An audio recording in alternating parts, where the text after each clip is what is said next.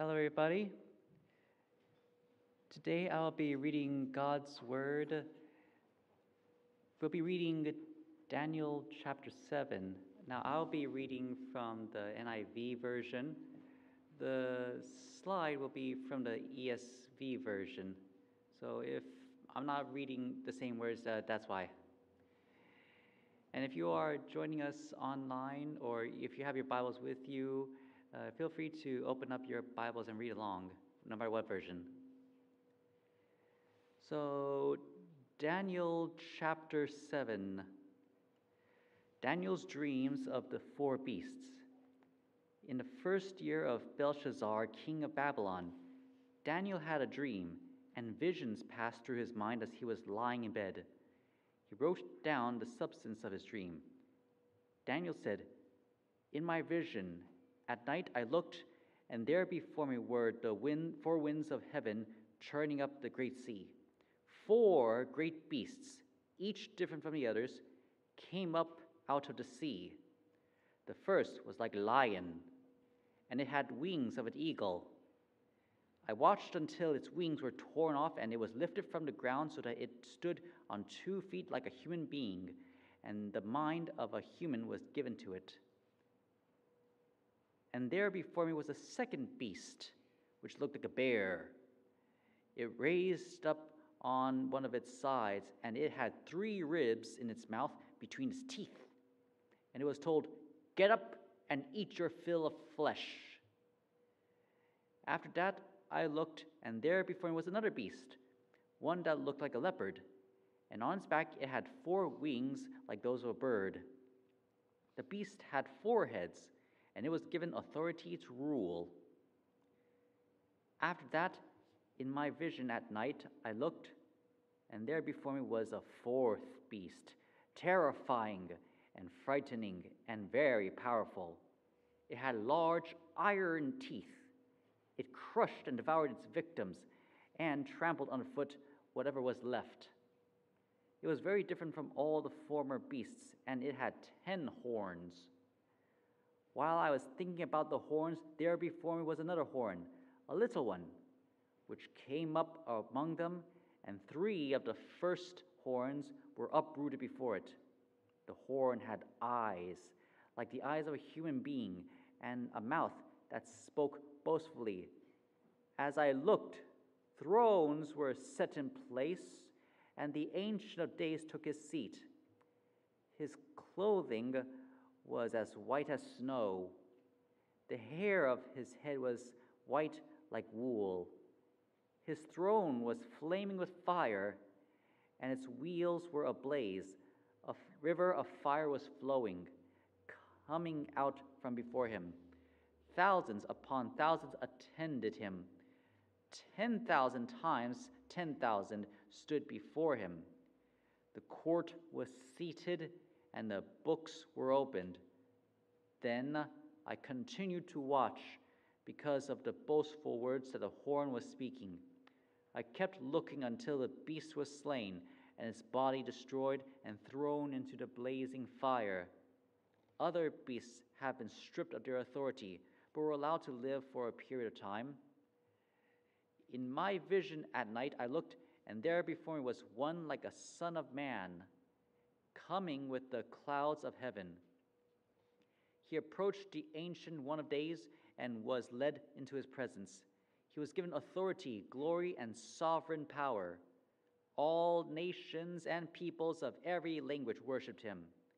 His dominion is an everlasting dominion that will not pass away, and his kingdom is one that will never be destroyed." The interpretation of the dream. I, Daniel, was troubled in spirit. The visions that passed through my mind disturbed me. I approached one of those standing there and asked him the meaning of all this. So he told me and gave me the interpretation of these things.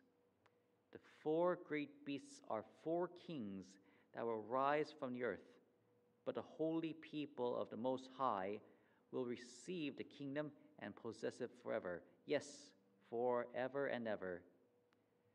Then I want to know the meaning of the 4th beast, which was different from all the others and most terrifying, with its iron teeth and bronze claws.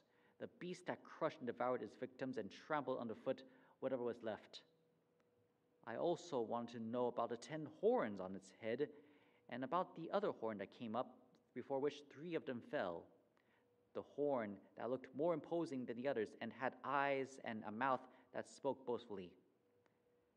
As I watched, this horn was waging war against the holy people and defeating them until the Ancient of Days came and pronounced judgment in favor of the holy people of the Most High. And the time came when they possessed the kingdom. He gave me this explanation. The 4th beast is a 4th kingdom that will appear on earth. It will be different from all the other kingdoms and will devour the earth, trampling it down and crushing it. The 10 horns are 10 kings who will come from this kingdom. After them, another king will arise, different from the early ones. He will subdue 3 kings. He will speak against the Most High and oppress his holy people and try to change the set times and the laws. The holy people will be delivered into his hands for a time, times, and half a time. But the court will sit, and his power will be taken away and completely destroyed forever. Then the sovereignty, power, and greatness of all the kingdoms under heaven will be handed over to the people of the Most High. His kingdom will be an everlasting kingdom, and all rulers will worship and obey him. This is the end of the matter. I, Daniel, was deeply troubled by my thoughts, and my face turned pale, but I kept the matter to myself. This is the reading of God's word.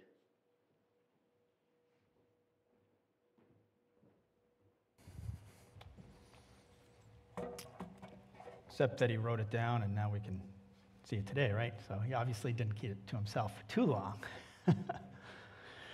So we're continuing in Daniel.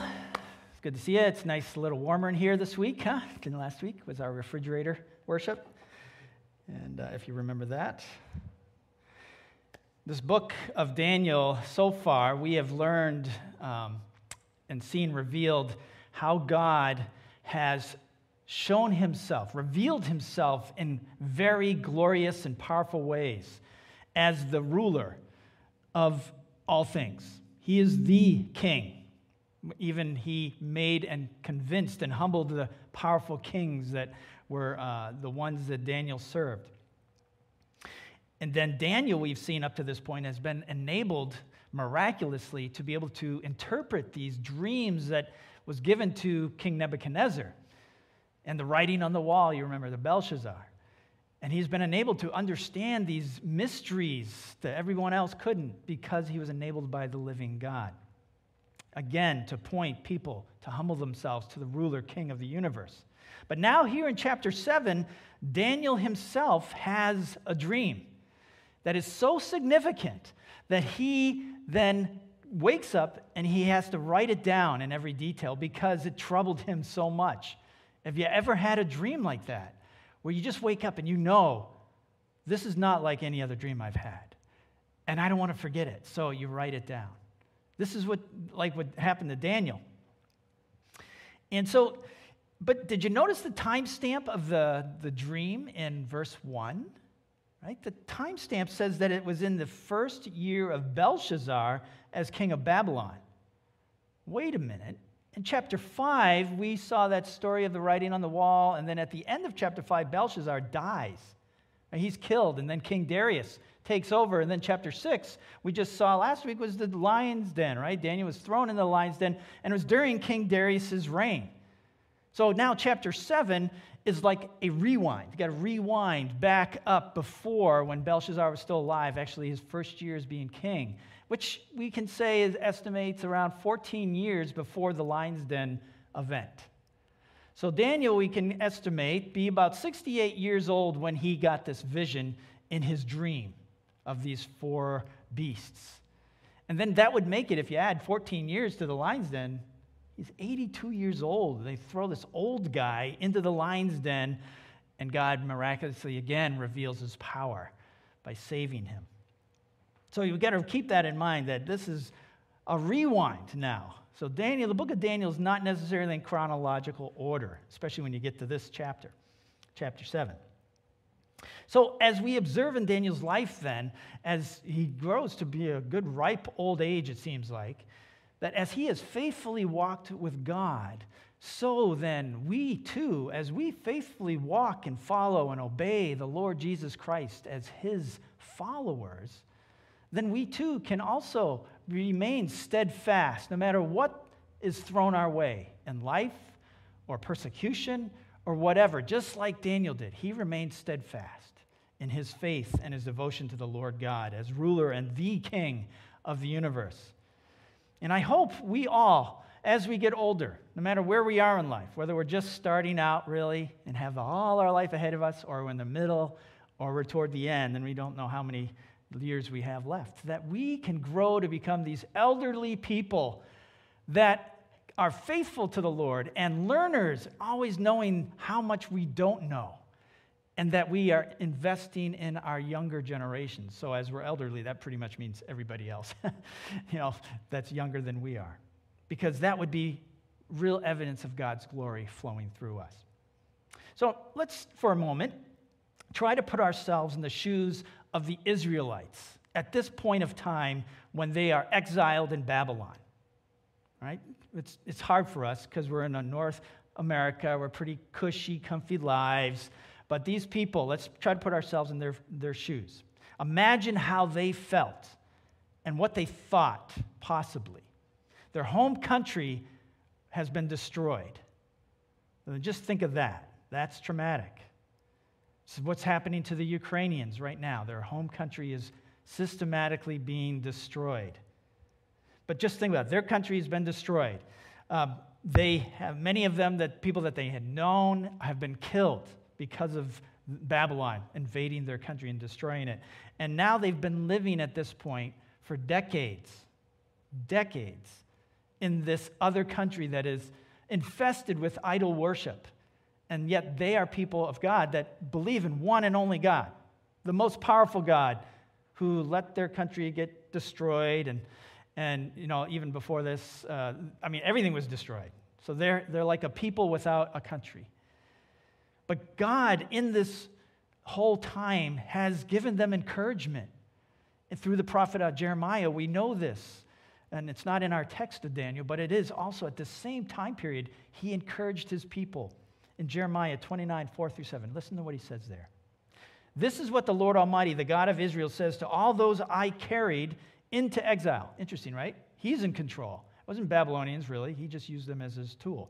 That I carried into exile from Jerusalem to Babylon. Build houses and settle down. Plant gardens and eat what they produce. Marry, have sons and daughters. Find wives for your sons and give your daughters in marriage so that they too may have sons and daughters. Increase in number there. Do not decrease. Also seek the peace and prosperity of the city to which I have carried you into exile. Pray to the Lord for it, because if it prospers, you too will prosper. You see, but Babylon was not to be their permanent home. God made it clear as well that he was planning to bring them back to the land of Israel and resettle them, and then they would rebuild Jerusalem and the temple. And we know from history that they did resettle, and they did rebuild Jerusalem and the temple, ultimately. And the Lord, you see here, is stressing to them that he is the reason for their destruction because of their sinfulness. But he's also the reason and hope that they only have in life, because he will restore them. And that's the point, that the Lord God is our hope, our only real hope in life.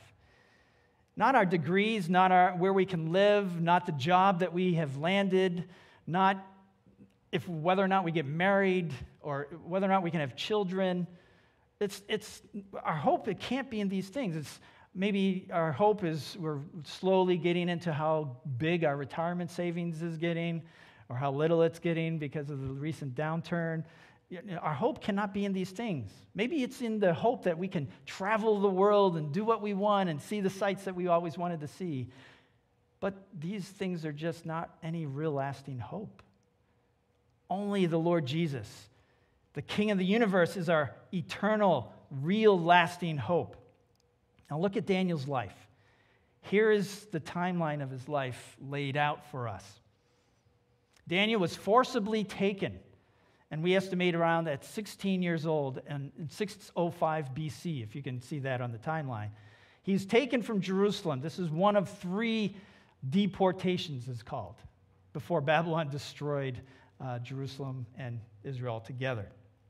And so he's taken around that time. He was trained with his friends, we learned in the early part of Daniel, to serve the king of Babylon, who was the reason for kidnapping him and destroying his country. So he has to now serve the person that you would think would be his utmost enemy, the very enemy that kidnapped him. And then around 586 BC on this timeline, I think it says 587 on this one, that the army totally destroyed Jerusalem and destroyed the temple of God. So here's another timeline. Daniel at the top is his life period with everything else that's happening at that time. But think about how devastated the Jews must have felt in exile. They're away from their country, and now it's totally destroyed. And the temple of God, where God's dwelling was manifested among his people, is destroyed. What does that mean, you could think? They're asking themselves, what does that mean? God had forsaken the protection of his people. But it shouldn't be any big surprise, because he had been warning them this was going to happen through many years before this happened because of their sinfulness. But they would have been devastated. And this happened actually decades before Daniel had his dream in chapter 7. So all this has happened before. Now, what is interesting in the book of Daniel that's pretty unique to Daniel is there's this large section of Daniel that is written in a language other than Hebrew. The rest of the Old Testament is written in Hebrew, except for a couple parts, but nothing like here in Daniel, where there's multiple chapters that it's not written in Hebrew. It's written in the language called Aramaic. And it's very unique. And it starts in chapter 2, when Nebuchadnezzar had this dream of the statue, remember, with the head of gold, representing 4 kingdoms. And then it goes all the way up until through the end of chapter 7, which we're looking at today, which is a dream Daniel had of these 4 beasts, which represent, guess how many kingdoms? 4 kingdoms. Interesting. And this is what we call apocalyptic language, when these things we see and hear of these dreams about end coming. Language and literature. Now, apocalypse simply means an uncovering, a revelation. That's all it really means. Apocalyptic language is often filled with symbols and metaphors that are not meant to be taken literally, though sometimes it can apply to certain things, specifics. And we learned this especially for those of you who had been in the adult class on Sunday mornings at 10 a.m. earlier this year when we went through the book of Revelation, which is apocalyptic language too. And we learned of what the language was and how it points to the end times, God's revealing of his plan overall for the world. Now, this is a plug for Sunday morning, 10 o'clock. If you would like to learn the Word of God on a weekly basis with a community around you, then join the class. But just as we looked earlier at the timeline of Daniel's life, God revealed to Daniel this timeline in his dream of the world, the future of the world. And this is why would God do this? Why would he reveal this to Daniel? It's to give him hope and to give his people hope because they're in exile. Their country's been destroyed. And see, to know the end of what is up ahead, what is in store for us, and it's a good ending, that would give us hope, right? If we knew in the end that it was not going to be good for us, that is a destroyer of hope. And so this is what the whole dream is for, is to give his people hope. People endure great suffering if they know what is ahead is much better and wonderful for them. will endure lots. And the Israelites were in exile at this point, and they were suffering in many different ways.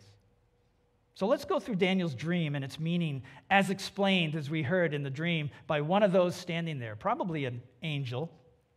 And as was explained, the four beasts are representative of four kings, or four kingdoms, we could say, on earth. So the first beast, let's take a look at the first beast. It was like a lion with wings like an eagle.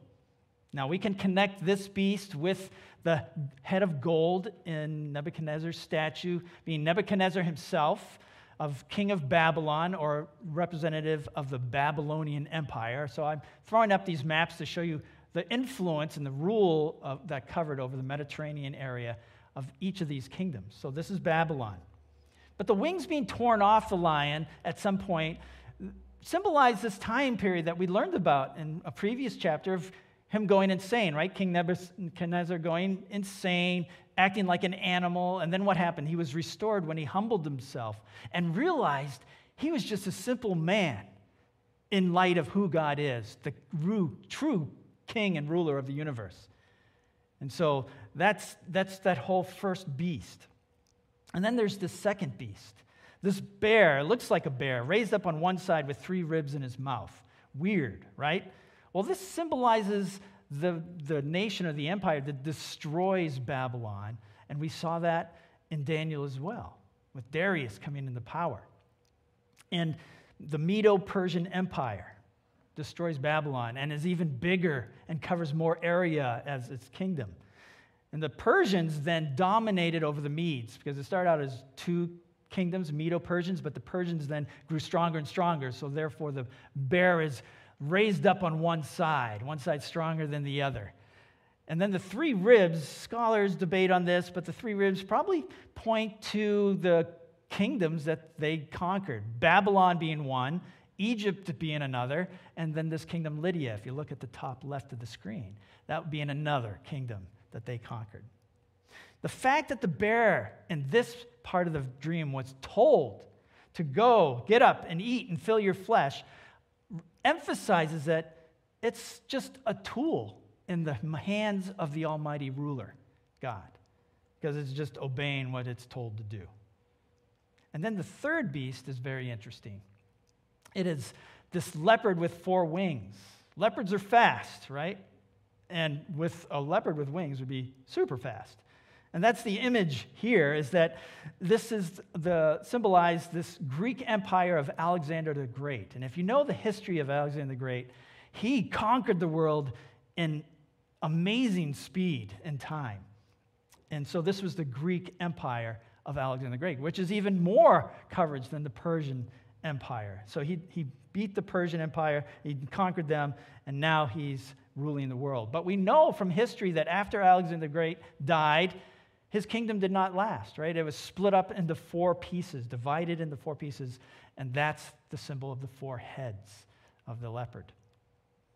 And then that brings us to the last beast, this 4th beast that gets the most attention in the dream, and which troubles Daniel the most, it seems, because he doesn't even describe it. All the others, he says it was like this animal. But this one, he doesn't describe it as an animal. He just says it's not like any of the other beasts. And he says simply, he stresses the big iron teeth, and it tramples its victims, and has 10 horns, which we learn from the interpretation that these are 10 kings that will rise up from this kingdom. But then there's this little horn, this weird eye horn with a mouth that boasts and blasphemes against God and his people, which takes over 3 of the kings previously. Now, some scholars believe this horn to symbolize the Antichrist, which is taught about in other parts of the Scriptures and in the book of Revelation. But this horn that speaks against the Lord and his people, and this beast that exists, is going to be destroyed, we see ultimately in the dream. And, the court is set up, and it's judged and destroyed forever. And then the everlasting kingdom of God is established on earth, and God's people will rule with him forever. Now, it's interesting that the timeline of the world in Daniel's dream only included these 4 kingdoms that we can point to in history so far, right? Not the kingdoms of India, not the kingdoms of China, not the kingdoms of South America, all these other kingdoms that we know existed, but the scripture, this dream, doesn't say anything about them. Why? Why is that? Well, if you look at verse 2, it talks about from the Great Sea, which is another name for the Mediterranean Sea. So it's this dream and this vision is dealing with just this part of the world. And why is it? When it's talking about the timeline for all of the world, right? Because it's dealing with the perspective of God's people. Israel, God's people, the chosen ones, the chosen people of God. Why? Because they are the ones that God's plan of salvation is going to be brought through Jesus Christ. And that's why it's just focused on this part of the world. All 4 kingdoms symbolized in Daniel's dream are located in this specific area of the world because Israel was specifically located here, the promised land. Then in verse 13, Daniel saw, Daniel saw one like a son of man coming with the clouds of heaven. And this phrase, son of man, was used by Jesus to refer to himself on many occasions, the Son of Man.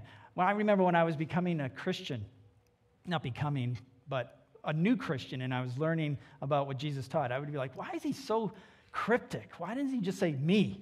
You know, he just uses these terms that didn't connect with me because I'm a Westerner. I didn't know, and I wasn't versed on the prophetic and the apocalyptic literature of the Old Testament. But the Jews would have realized this, and so he's referring to himself directly to and connecting himself to this figure in Daniel's dream of chapter 7. Now listen again to verses 13 and 14 of Daniel chapter 7. In my vision at night I looked, and there before me was one like a son of man coming with the clouds of heaven. He approached the Ancient of Days and was led into his presence. He was given authority, glory, and sovereign power. Sovereign power, that means power over everything. All nations and peoples of every language worshiped him. You only worship God himself. And dominion, his dominion is an everlasting dominion that will not pass away. And his kingdom is one that will never be destroyed. And now listen to Jesus' words in Matthew 19. Truly I tell you, at the renewal of all things, when the Son of Man sits on his glorious throne, you who have followed me will also sit on 12 thrones, judging the 12 tribes of Israel. Meaning God's people will rule along with him. Very key, and comes right from this dream in Daniel chapter 7. Now, through a dream, God has revealed to Daniel and his people, the Israelites, and now us, his people, what was in store for them. Ultimately, here's the big plan. Here's my plan, my timeline. And he's revealed it. And this is such a gift to us today as God's people. We know what's going to happen. We know what God's plan is ultimately for this reality, this world that we live on. We who follow Jesus know the end that is in store for us. And it's a good end, thank God, because that's what he intends for us to have hope. We know the timeline of the world not only from this dream of Daniel, but from other places and teachings in Scripture and God's Word, especially the book of Revelation. And it is so important to know God's timeline. Why? Because knowing God's timeline for the world reveals to us what is false. Now let me explain and give you an example of this. Not too long ago, Mike Yu, one of our brothers, he shared with some of us that he was approached by a guy in Target, of all places, in Clark, where Mike and his family live. There's a Target there, I guess. And while they were shopping, this guy approached Mike, and he asked Mike if he believed in God, and did he go to a church. And then he asked if Mike believed in the second coming of Jesus Christ. And Mike said, yeah, he was part of a Christian church. And yes, he did believe in the second coming of Jesus one day. And so this guy proceeded then to share with Mike that his church believed in the second coming of Christ. Matter of fact, that it already happened. And Jesus is here in hiding. And they wanted to share with Mike, his church, what they know, because they know who Jesus is, or the Christ who has come back. Well, Mike thanked the guy nice and graciously and said, well, he already had a church and he wasn't interested in joining any cult. The guy just like, okay, and he went off to bother other people in Target that day. See, Mike knew enough of God's timeline to know, like, what this guy is claiming is false. It's not true. I don't want to have anything to do with it. See, knowing God's timeline really helps us reveal what is false. Or we could just say it simply, knowing God's written word, the Bible, helps reveal what is false, or reveals what is false to us. But also, knowing God's timeline transforms the way we view our personal timelines. It's another way of just saying we view our life. Not our current life right now, but our life as we see it in the future. What is God's plan for us? For example, how many of us have ever asked the question, or been asked the question, when we were young, and those of you who are young still, have you ever been asked this question? What do you want to be when you grow up? Of course, right? That's like the common question. Oh, what do you want to be when you grow up? I want to be a fireman. I want to be a policeman. I want to be an astronaut, whatever. We often get asked this question, and we will pursue exactly that in life, what we want to be when we grow up. Or when we grow up, we will pursue whatever that answer was, or what we've come to believe, or that we desire, what we want for us in life. What we desire for ourselves, what we desire for our families, for our children, for our country. This becomes the driving motivation for how we live and what decisions we make in life. In a sense, how we view our timeline from our perspective. What if instead we change this question that we ask our youngins to be just simply a slight change to, what do you think God wants you to be when you grow up? See, what this does is it changes the focus from what our self thinks we want to be when we grow up to, what do you think God wants you to be? It instills this thought that my life is God's, rather than my life is my own, and I will do what I want to do with it as I see fit. It just begins that mindset change from a God-oriented mindset instead of a self-oriented mindset. Now let's take a look at ourselves a little more closely for a minute. When was the last time we talked to God about our school, our careers choices, or where we should apply to college or not, or whether we should date this person or not, or our children and the struggles we have there, or how to raise them, or our marriage relationship and how that's going, or if our friendships that we have are healthy for us or not as a follower of Jesus, or if our desires even honor God or dishonor God in our activities that we do. What do we sense that God wants us to be right now? That question still applies to us. What do we want to be in light of who God is and what his timeline is for the world? Daniel's dream revealed God's timeline for the future of the world and for God's people. And each of our personal timelines is a part of that overall big timeline that he has as the ruler of everything.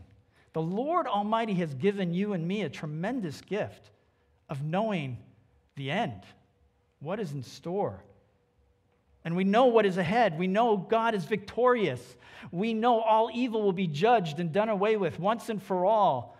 We know God's people will rule with him in the new heaven and the new earth for eternity with the Lord Jesus. And this is the big picture. This is God's timeline. So, what about the timeline of your life? You know, Jesus died and rose again for our sins while remaining still just and righteous. He took our punishment on himself because of his love for us. We did not ask him to do this. We did not deserve to have this done for us, but he loves us because we are his creation, his children. And so he cares intimately for each of us. He loves us so much that he even allows us to rebel against him and deny his existence and to do our own things, receiving the consequences of that eternally, being separated from him forever. That also is a demonstration of how much he loves us, to allow us to reap the consequences for our choice. That is love. Jesus chose to die for you and me, and now he wants us to choose to live for him as Lord and ruler. See, God has given us a simple but deeply profound choice to make in life. Will we follow Jesus as Lord, God the Son, Redeemer, Savior, or will we reject him and continue to live in our selfish, sinful ways, even sometimes bearing, quote, the hat of a Christian, but in reality, just living and doing our own things the way we want? You know, we know God's timeline, brothers and sisters. We know what's in the end for all things. We know what's in store for God's people and for those who trust in Jesus as Lord and follow him. Listen to Daniel 7:27. And then the sovereignty, power, and greatness of all the kingdoms under heaven will be handed over to the holy people of the Most High. His kingdom will be an everlasting kingdom, and all rulers will worship and obey him. Our future is bright if we follow the Lord Jesus, no matter what's going on.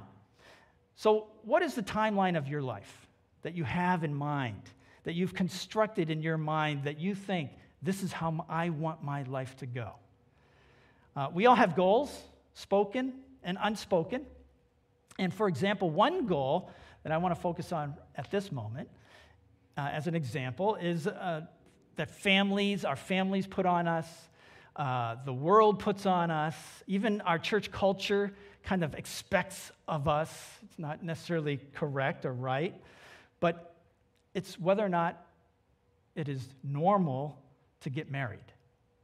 Right? We all see that. It's normal to get married, and it is normal. God established this from the very beginning with Adam and Eve. Husband and wife get married. It's the basic building block of a community. Families, right? Have children, and then they get married, and and it's on and on. But if we look at the scriptures, not only is marriage ordained by God, but Paul the apostle brings up in 1 Corinthians chapter 7, verses 32 through 35, that singleness is also, he stresses, you should seriously consider this option. Singleness can be used and bring glory to the Lord God. But singleness is often looked at as a misfortune in our society, almost like somebody is unfulfilled or a tragedy, especially as that person gets older and older. We think like, oh, maybe there's something wrong with them because they couldn't find somebody. And we see that it's just unnatural for someone to be single, and we don't see that as an option for God, a part of the timeline God may have for that person. And the Apostle Paul brings this out, and this is the culture we live in. Rather than raising up singleness and as a desired and honored path that someone can follow the Lord Jesus in the here and the right now, we look at singleness as incomplete, unfulfilling, and unnatural. So people spend a good amount of time trying to find somebody that they can connect with and be compatible with so they can meet that goal in their minds. But they're not asking the right question.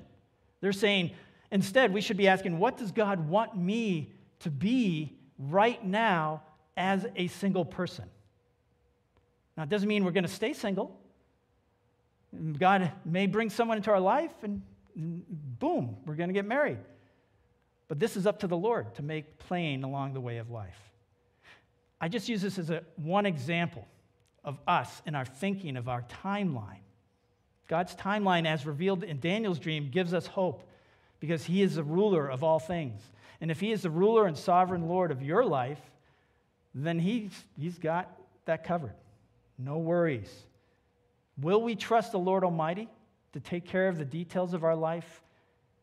Or will we try to manipulate it and make it happen according to our constructed timeline? Because like Jesus taught in Matthew chapter 6, he said, seek the kingdom of God above all else and live righteously, and he will give you everything you need. In other words, don't sweat the small stuff. God will take care of it. Let's pray. Lord God, we thank you for your word and the challenge it is to each of us, because each of us try to control our lives, pursue the things that we think we want without even approaching you first, seeking guidance from your word. Even the good things of life we will put before you, like marriage and the pursuit of that, or supporting our families, or whatever it may be, Lord. But Lord, we pray that as your people, we will keep the big picture in mind, your plan of salvation, and share that good news with people in our lives. We pray in Jesus' name. Amen. Amen.